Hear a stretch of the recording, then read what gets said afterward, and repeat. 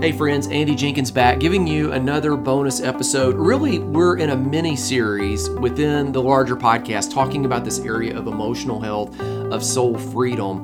Really, we're doing that because I'm releasing the first round of the 5-week Freedom March group coaching intensive. And unashamedly, I'm sharing some information with you because I want you to explore this and see if that group coaching intensive is for you. I've put a link down in the show notes where you can follow it, where you can take a deeper dive and grab more information and see really how it works. But what I'm doing on these bonus episodes is really just dripping out some of the video content that I've recorded back in the spring and letting you really just kind of explore this idea and say, hey, is this something that would help me? And if it is, join the call, join the group. If it doesn't, then perhaps you know someone that this information would benefit and you can pass it on, or maybe you need it at some point in the future. Today, we're going to talk about the first of 3 types of soul wounds. The first of 3, I think, big, heavy hitters that can trip and trap and trick any of us. Now, let me tell you what the 3 are, just so you know what's coming. The first one is triggers. That's past trauma from PTSD, post-traumatic stress. And again, PTSD is post-traumatic stress disorder. That's really when it's diagnosed. But I want to really use that term a little bit loosely, not in the sense to diagnose, treat, or prescribe, but to really refer back to that idea that we talked about previously, that a lot of people live with this undiagnosable struggle. And you can be affected by something in the emotional world all the same, even if you are not at the area of receiving a diagnosis. And so PTSD, triggers, trauma, that's group number 1. We'll talk about that today. Group number 2, we'll discuss that in the next episode, in the next release. That's where we're going to be talking about guilt and shame, about overcoming moral injury is the more formal title of that. I learned that when I was doing some work, writing a book on staff with Crosswinds Foundation for Faith and Culture. We released a curriculum for veterans, and Crosswinds has done incredible work in that area. It has a couple documentaries, even a third one on families dealing with veteran-related trauma that is going to be released at some point in the next 12 months. Incredible resources. This one encompasses guilt, shame, moral injury, survivor's guilt. That's another cluster of soul wound. The third is soul ties. And we'll come back to that in 2 more episodes. Now, soul ties are when our hearts are attached to either the wrong things, so they're attached to something that would be an addiction, something that we typically think of those as sin issues. So they're attached to drugs. Well, that's a soul issue. But there are also unhealthy heart attachments to things that could be good things. We can attach to people in unhealthy ways. We can attach to work in an unhealthy way and become a workaholic. We can attach our hearts to the wrong things or attach our hearts to the right things in the wrong ways, and the result is equally devastating. And so we're going to tackle that one 2 episodes from now. Now today, I'm going to give you 2 episodes or 2 video audio tracks here. These are coming again from the video course that I've previously shot. And this one is from video 6 and video 7. It's kind of a 1-2 punch about post-traumatic stress or dealing with the past. Now, let me tell you what's going to happen. I'm going to roll into video number 1, and I'm going to talk about triggers. And then I'm going to roll you right into, you'll hear the music cue, and then you'll hear the music intro cue right back, right into video number 2 that really talks about how if we don't get this right, it just creates this flywheel of momentum. And a flywheel can move you in a bad direction, in an unhealthy direction, and it can really be a foe that hinders you. Or flywheel can be a friend that moves you in a healthy direction and actually helps you. And so we want to get in the healthy, helpful side.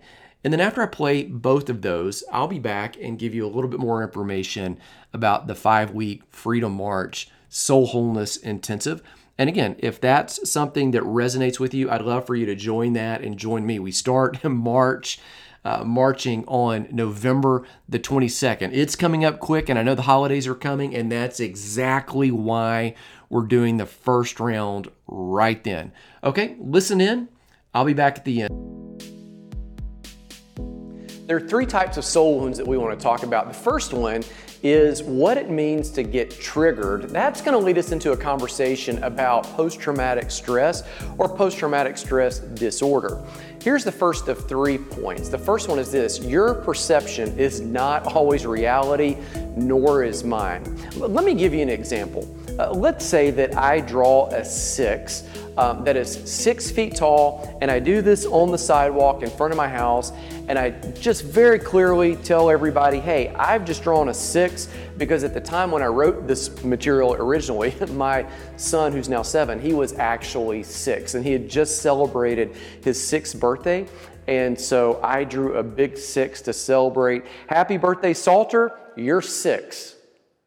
Well, let's say that you walk up to me and you're there for the birthday party, and you look, and from your vantage point, you say, well, if your little boy is only 6, why did you draw a 9? And I tell you, I didn't. I drew a 6. And you say, no, like I'm standing right here, and this is clearly a 9. And I say, no, you're actually incorrect. Salter is 6. That 6 is 6 feet tall. There's all kinds of objective data that say that this is a 6. It's a 6. And besides, I created it. I knew what I was creating. And you say, no, you drew a 9. My question to you, watching the video, is, in this example, which I know it's foolish, who's right? Am I right that it's a 6, or are you correct that it's a 9?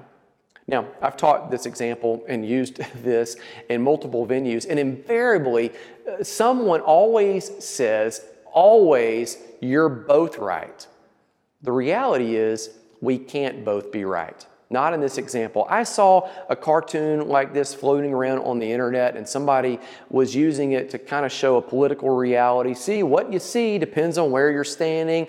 Well, the truth is, reality actually is objective. We don't like to think about it like that, but it is. That 6 is 6 feet tall. Salter is 6, and I made it as a 6.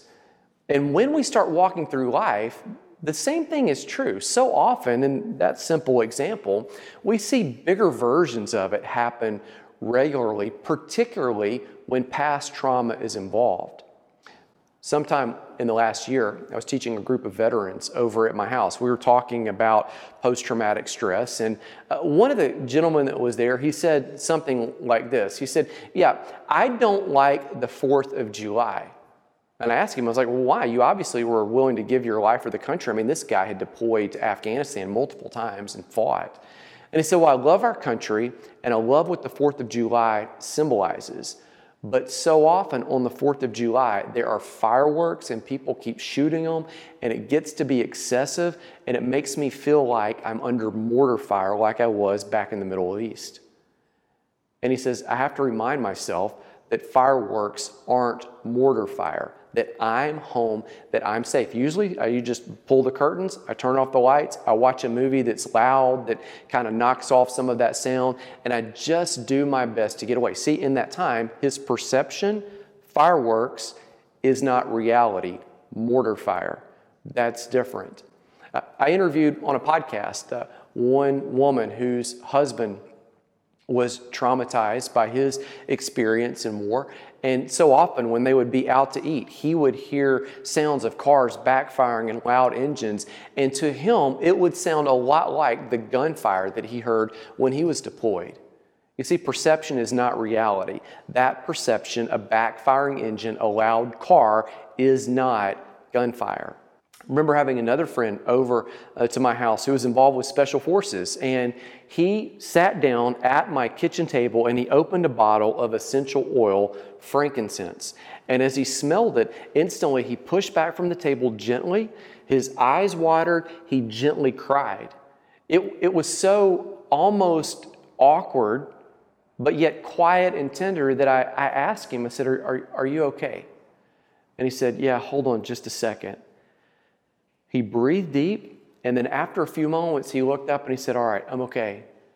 When I was in the Middle East, I went into a lot of camel drivers' tents, and it smelled exactly like that during that time. And you see, in each of these instances, perception was not reality. A backfiring engine is not gunfire. Fireworks is not mortar fire. Sitting at my table and smelling frankincense is not a camel driver's tent. Now, some of these misperceptions, not all, some of them might be related to post-traumatic stress.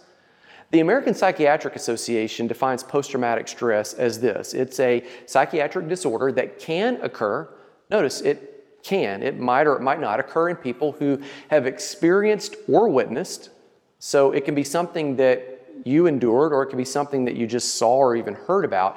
It can occur in people who have experienced or witnessed a traumatic event such as, now notice this list, a natural disaster, a serious accident, a terrorist act, war or combat, rape, or other violent personal assault. I want you to notice several things about that definition. Notice it might occur, it might not. It can occur because you experienced it or because you witnessed it, and it still may occur, it still may not. And notice the list of things that can cause it. And this is not a complete list. This is just such as these events could cause it. There are other things that aren't on that list that might cause post-traumatic stress. I often tell some of the veterans that I meet with, I remind them that war is not the exclusive angle on post-traumatic stress. And I tell that to them and say, I don't mean to minimize your experience with war and anything that you're carrying from that. I say that because you lived a lot of life before that deployment, and then you have lived a lot of life since that deployment. And so don't focus only on the deployment, focus on all of life. And don't go trying to dig up and find something. If there's something you need to deal with, it will come to mind, and you will know precisely that you need to deal with that soul hurt, that soul wound.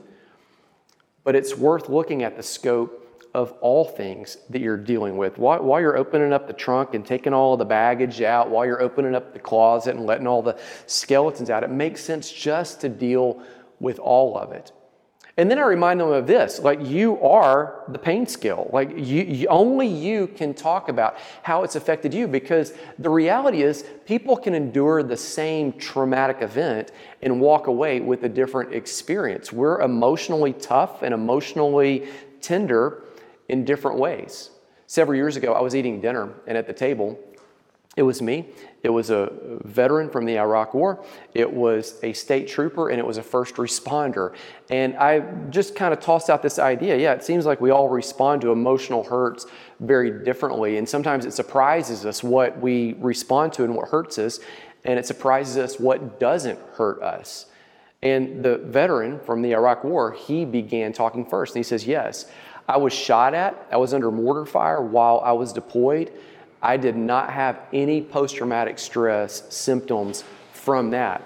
However, I did have a lot of post-traumatic stress from when I was abused as a kid. He said, there were men that were deployed with me. I was shoulder to shoulder with them, side by side, and they did have post-traumatic stress. So yes, we all respond to it in radically different ways. The state trooper then said something that was interesting. He said that before they send them out solo in a car, they want them to work with another trooper. And one of the things that they must do is they must work a traffic fatality. He said, now when you're a state trooper, most of the traffic accidents happen at high speed, and so they tend to be a little bit more gory than other car accidents. He said sometimes to clear the scene and to just work through all of the paperwork and then figure out what happened and how it happened could take hours. And then after you do that, you always have to go deliver the death notice to the family. He said to him, going to tell someone whom he did not know that someone else whom he did not know had died in a horrible manner was the most emotionally exhausting and draining, traumatic part of all of his job. more traumatic than gunfire, more exhausting than just managing and figuring out and walking up on any of the crime scenes. And he actually said, I know like that sounds strange, but that's just how it is. I told him, no, it's just how it affected you. You are the scale. We all respond differently. The first responder that was there told about of a time when he was off work and the person who had trained him went to deliver a warrant and was killed in the line of duty. And he said, I carried survivor's guilt a long time after that. I mean, I should have been there, I felt, to stop it or to help him, or it should have been me. I wasn't even on duty. It wasn't like he went in my place instead, but I still carried something from that. You see, you and I, we respond to all kinds of things in so many different ways. And what we tend to do is we tend to undervalue the emotional hurts in ourselves because there are often bigger issues that we carry that we feel like should have affected us more, and someone else always has it worse than we have it. We can't do that. We have to walk forward and deal with what's there. Here's the second point. 4 signs and 2 responses show us when the expressions of our feelings, which again, feelings aren't good or bad, the feelings are neutral, it's the expressions is where the unhealth comes. 4 signs and 2 responses show us when our expressions get unhealthy. Now, post-traumatic stress, it is a flight or fight response. So that is the result. That are the 2 expressions. The signs that we would look for in post-traumatic stress are, number 1, you always feel like you're on. There's this hypervigilance, this hyper-alertness that you're always looking for something to go wrong, to fall apart. You're always looking over your shoulder. Number 2, re-experiencing symptoms. So the same sounds, the same smells, the same sights may bring up old stuff. The fireworks may make you feel like you're under mortar fire. The backfiring engine may make you feel like you're under gunfire. The smell may make you feel like you're in a camel driver's tent. The conversation and how it goes, the person may cause you to re-experience the same symptoms. Number 3 is the avoidance symptoms. So you try to stay away from the things that we just listed above. You don't want to encounter them. You don't want to go back there, so you move away. Number 4 is you have negative feelings. You can't talk about it. You don't want to think about it, so you just put it out of mind. The result then, so you've got the 4 signs, the 2 responses are fight or flight. Some people fight, they turn and face the direct threat. Some people take flight, they run away from it. Now, often people will say, I've heard it's fight, flight, or freeze. Really, freeze is a version of flight. You just kind of stand still. And I want to remind you, it's not exclusively an issue related to deployment or war. It's related to all kinds of trauma, as the definition from the American Psychiatric Association says. Here's point number 3. You're not flawed. Many times when you feel these reactions, you feel the hypervigilance, you feel the re-experiencing the symptoms or the negative feelings. When you feel all of the things related to post-traumatic stress, the avoidance symptoms, so often you feel like you're flawed. You're not flawed. Your response is totally in line with your past experience. Now, the issues arise when you react to a safe present as if it is an unsafe past. One of the gentlemen that I worked with, he had a coworker one time, and they were just kind of passing each other in the hall after a meeting. And he reached over and just grabbed him by the shirt, just like, hey, that was a good job. And instantly the coworker reached back and swatted at him and said, never do that again. Well, the guy I know, he went to his office and he thought, man, maybe this guy's just having a bad day. He went to his office and he just kind of sat and just kind of give him some space, let him cool off. And he said about 30 minutes later, that coworker came to him.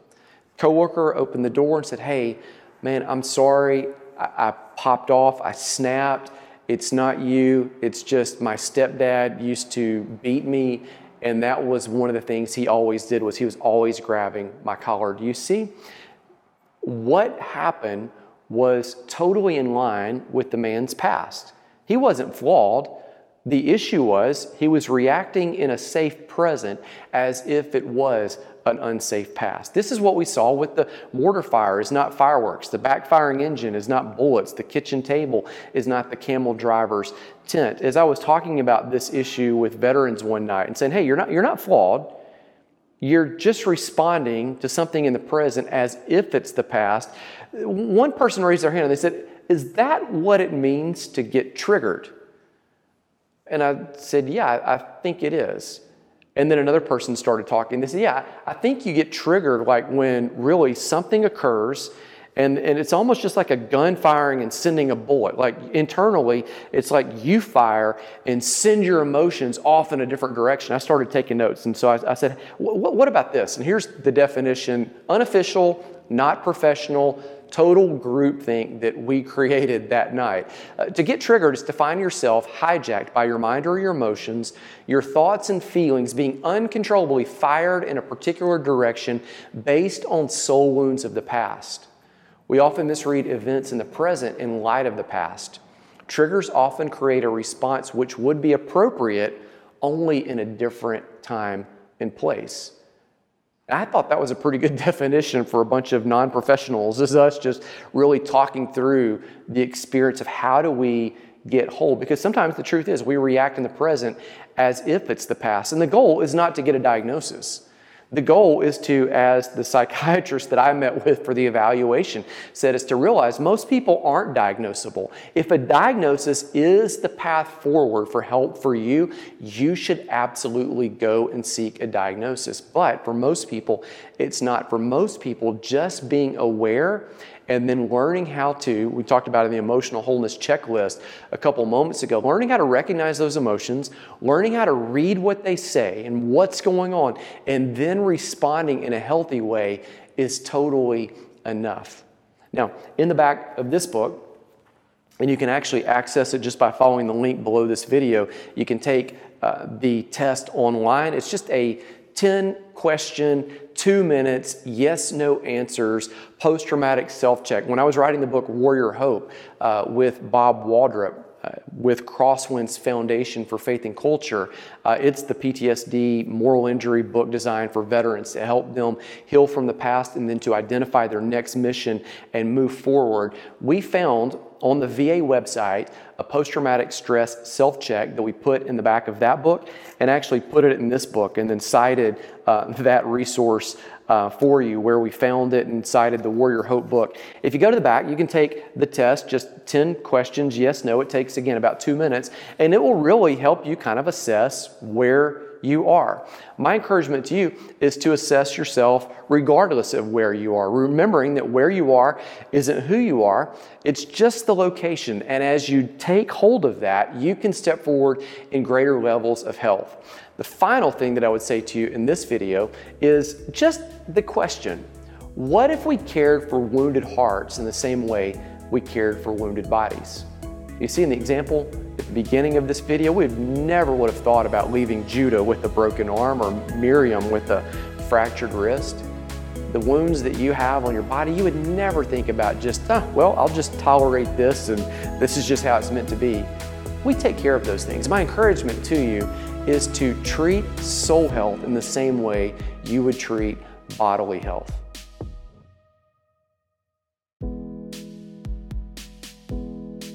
Back in 2019, I was talking with a friend of mine, Dr. Benjamin Purkis. He is a guy that is, by trade, he is a psychologist, and he's also involved from a home business standpoint in the world of essential oils, with Young Living Essential Oils as a pretty high-ranking distributor.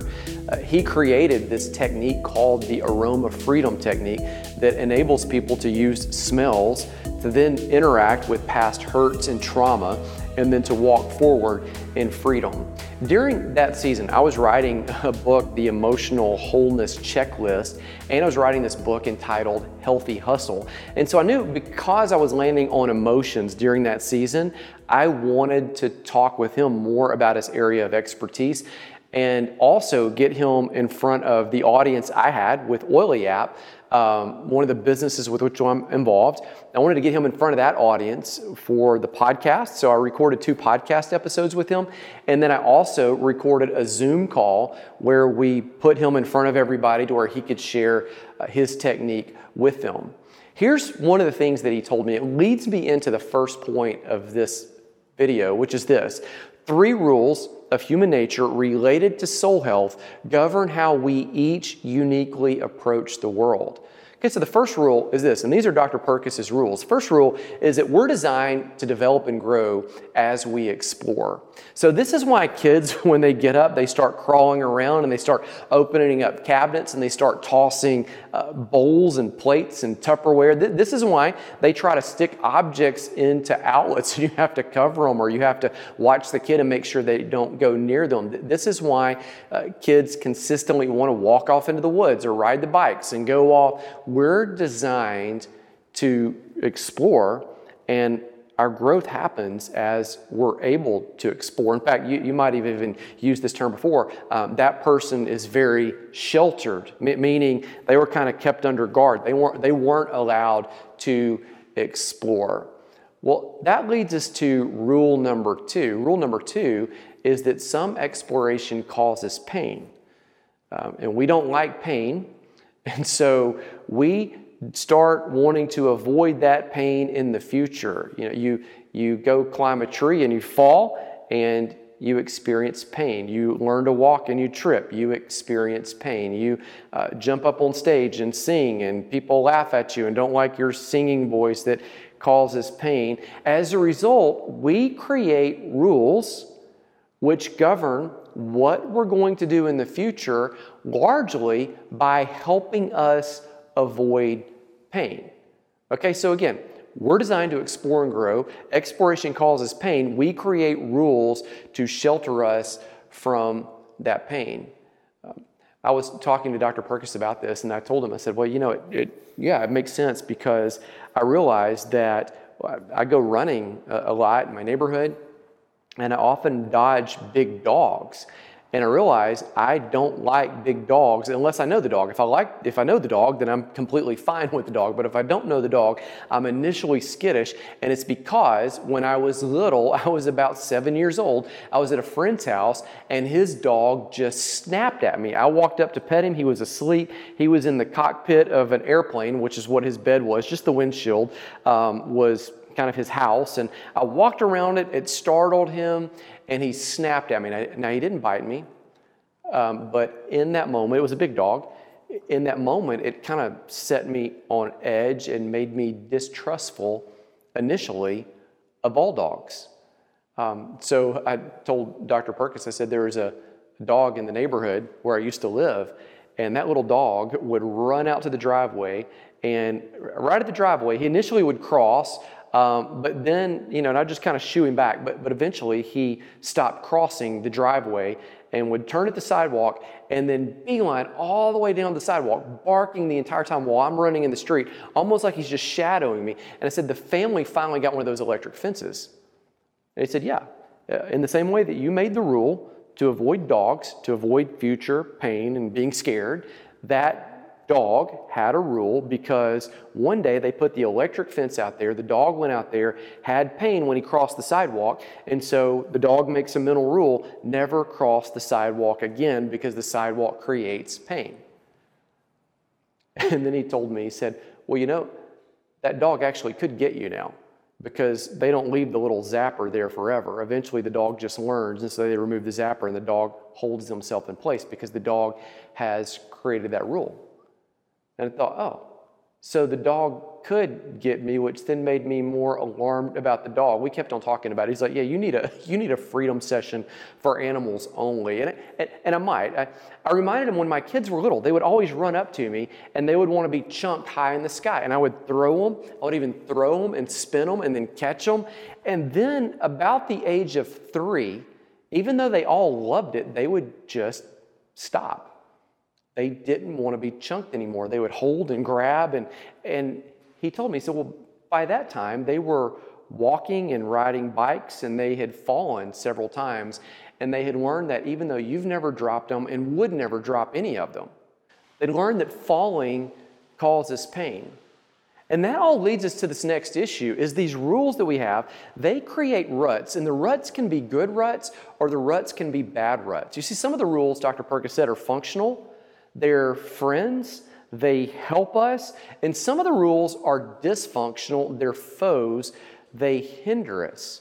So you think functional rules might be something like don't touch a hot stove because if you do that, it'll burn you. Don't go up too high on that ladder, or don't go too close to the edge of a building. Don't jump over the rail because you would get hurt if you fell. Don't walk down a dark alley at night because that's not safe. These can be functional rules.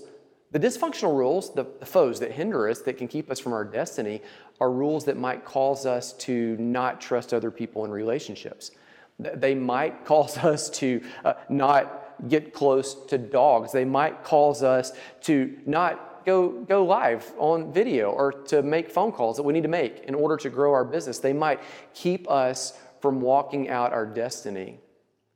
Here's what's important to remember about all of these rules, though, is the rules of the past got you to where you are. Some of those rules may have even served you well, but now it's time to look at those rules, to honestly investigate and see if you need to create a new paradigm so you can choose your way forward. You see, so often we just say, oh, that's my story, that's how I got it, but your story doesn't excuse you. The story explains you, but it doesn't certainly let you off the hook from walking forward in health and wholeness. Here's point number 3. We eventually get more of what we expect, creating a flywheel of momentum. A few months into writing this material, I was driving through the Huntsville area. That's where my parents live. I was coming through town from Nashville, and so I stopped just to get off and see them. We went out to eat, and I remember sitting at Red Robin with my dad, and he's eating the endless bowl of salad where you pay one fee and they keep bringing you all of this lettuce over and over. I'm eating the endless fries that they have. And he asked me, it was basketball season, he said, hey, did you see any of the NBA? Did you see Steph Curry playing? And Steph Curry had been just, hammering down, knocking down three-pointers. And I told him, it's like, I've been so busy, I have not watched any basketball. This was back pre-COVID, obviously. And he says it's astounding because the muscle memory that him and some of the other athletes have is such that they've practiced the shot so many times that regardless of what's going on in the moment, no matter how many defenders get in their face, no matter if he's getting knocked off balance, no matter if he's just slightly ahead or slightly back of where he originally thought he was going to be, the muscle memory is so on that it's almost a given that the ball is going to go into the hoop. In fact, that's why many times he'll shoot and he just kind of walks off. Like he knows it's going, you maybe have seen some kids mimic this, like they shoot and just walk off. And of course, they don't have the muscle memory, so theirs doesn't go in. Now, think about that, because I think that soul memory is exactly the same. When you have an experience and the experience that you've explored causes pain, you create rules to avoid the pain. You then have the experience. It'll cause pain. You avoid pain. You learn, experience, avoid the pain.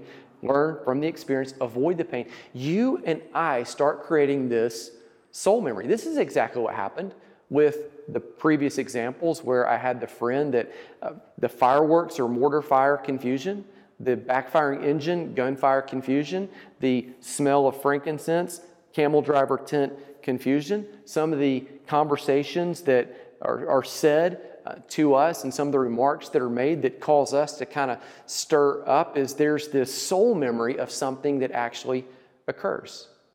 And you think about basketball. What if Steph Curry went out there and practiced the wrong shot 1,000 times or more in the wrong way? And he consistently missed the shot for 1,000 times, even almost as if he intentionally did it. Not that he would do that, but when he got out there on the court, he would probably miss the shot because the muscle memory would become unhealthy. And in the same way, I think if we do the soul memory in an unhealthy way over and over, or if it served us in the past but it's not serving us now, the same thing can happen. We end up with this, as the title of the video says, this belief expectation flywheel. We have an experience. We have certain beliefs about the experience, things we'll do, things we'll avoid based on the rules that we've created. We have expectations as we go into the experience. That affects our behavior, and that behavior affects our experience. Well, that solidifies our beliefs. The beliefs become our expectations about what will happen. We behave in a certain way, that affects our experience. And over, this continues occurring, making things stronger. Eventually, you have a script that you're living out. It may be a healthy one, it may be an unhealthy one. It may take place at the job, it may take place in a relationship, it may take place with your health, it may take with how you're carrying yourself in business. And in video 14, we'll actually talk about how to rewrite the script, because that might be something that needs to occur. You see, here's the overview of this lesson. There are 3 rules of human nature related to soul health that govern how we approach the world. The rules are: we grow by exploring. Exploring causes pain, and we create rules to avoid that pain. The rules, they can create ruts, both good and bad. All rules aren't bad, but all rules, if you live them out long enough, they create a rut that can help you or that can hinder you. And eventually, point number 3, we get more of what we expect, creating a flywheel of momentum. What you and I want to do is create momentum that moves in the right direction. So there you have it. All of that information really gives you a great introduction to soul wound type number 1 of 3, which is really dealing with triggers. That's just kind of the informal term right there. Let me direct you to the link that's in the show notes below. That's going to take you to my website where you can learn about the Freedom March. If this is something that is for you, I want to alert you to a couple of the bonus features that come with this course. Bonus number 1 is this. There's really what we're calling a Freedom March methodology. That is a daily cheat sheet of things for you to do every 24-hour period. I think what I want to do is empower you to create, like we discussed in this audio here, the second half, is a flywheel of new momentum that moves you in the right direction. Faith and freedom, they're really meant to be lived out in the real world. They're not meant to be something that is exclusively a Sunday morning type of thing, or exclusively when you're in a small group with a church group or a group of friends. It's something that really has to work for all of life. And so we've really identified, I think, 5 different things to do every single day that don't take too long, but they just really set you moving in the right direction. And so in that bonus number 1, you'll learn all about the Freedom March methodology. Bonus number 2 is this. It's a daily accountability and encouragement that's delivered to you via text. So every day around noon, Central Standard Time, you'll receive a dose of inspiration, of empowerment. Part of it will challenge you. Most of it will just comfort you. Grace-filled messages that are crafted to encourage you and give you a boost in the middle of the day. So often, you think about, we crash right after lunch. That's when we get tired and groggy. And if you can just get that boost, I think it'll help. And then also, that's a real text number going out. You can respond back if you've got specific questions, and that is a number that I actually monitor. Bonus number 3 is the Soul Wholeness audiobook. That's available in the app as well. I read my entire 400-page book in a studio, placed it on the app. We'll unlock that resource for you. That really helps you take a deeper dive. And with that workbook, I've mentioned that you receive this workbook as part of the Soul Wholeness March here, the Freedom March. That daily tool, the workbook, has a journaling prompt in it every single day. So for 5 weeks, so 35 different lessons in there. There are 2 questions following about a 5-minute read time, 1 to 2 page overview. It connects with the video. So the video in the app is the same content that's in that journal. So ideally, you're watching it, you're kind of reading along, you're answering some questions, it all fits together. And that resource it's really one of my favorite, most practical resources that I've put together. At the end of each day, it actually tells you, hey, if you want to take an even deeper dive on today's content, go listen to this chapter in the book. And so you don't have to listen straight through. You could, but it will highlight and say out of the 25 or so chapters that are in that book, here's where to go to take a deeper dive. And sometimes it'll say, hey, you'll have access to the complete video course too. So it'll say, hey, if you want to go deeper, other than these little 5-minute, 3-minute videos that you're getting every day, if you want to go deeper, here's a 15-minute video where you can take a longer look so that you can really drill down on the information that seems to resonate with your specific situation the most. Bonus number 4 is a community group and chat forum. You don't have to participate in that. You can just be a fly on the wall. I'll be participating there. But I found this, that many times the best lessons actually come from other people who are walking through something. And you start building and engaging together and start saying, well, hey, they got through it. I'll get through it. Or, hey, this worked for me and that. So it shows us that we're not flawed. We're just normal. And in fact, I would say the pains and hurts that you've experienced, they don't highlight that something's wrong with you. They actually show that something's right with you. Some of the things that you've been through, let's just be honest, it would be not normal to not be affected by those. So you'll have access to the group forum as well as my private online group where you can really just get wisdom and see the stories of others. And then bonus number 5 is you'll have access to the archives, all the past group coaching calls. That's all there. Again, if this is for you, the links are down in the show notes. You can follow that and read all the information about the course. Either way, I'm happy to be here and serve you and empower you on marching towards your purpose, regardless of what that looks like. Let me sign off. I'll be back with another bonus content. And the next one, we're going to talk about guilt and shame. And I think this might be really an even bigger struggle for more people than the topic we discussed today.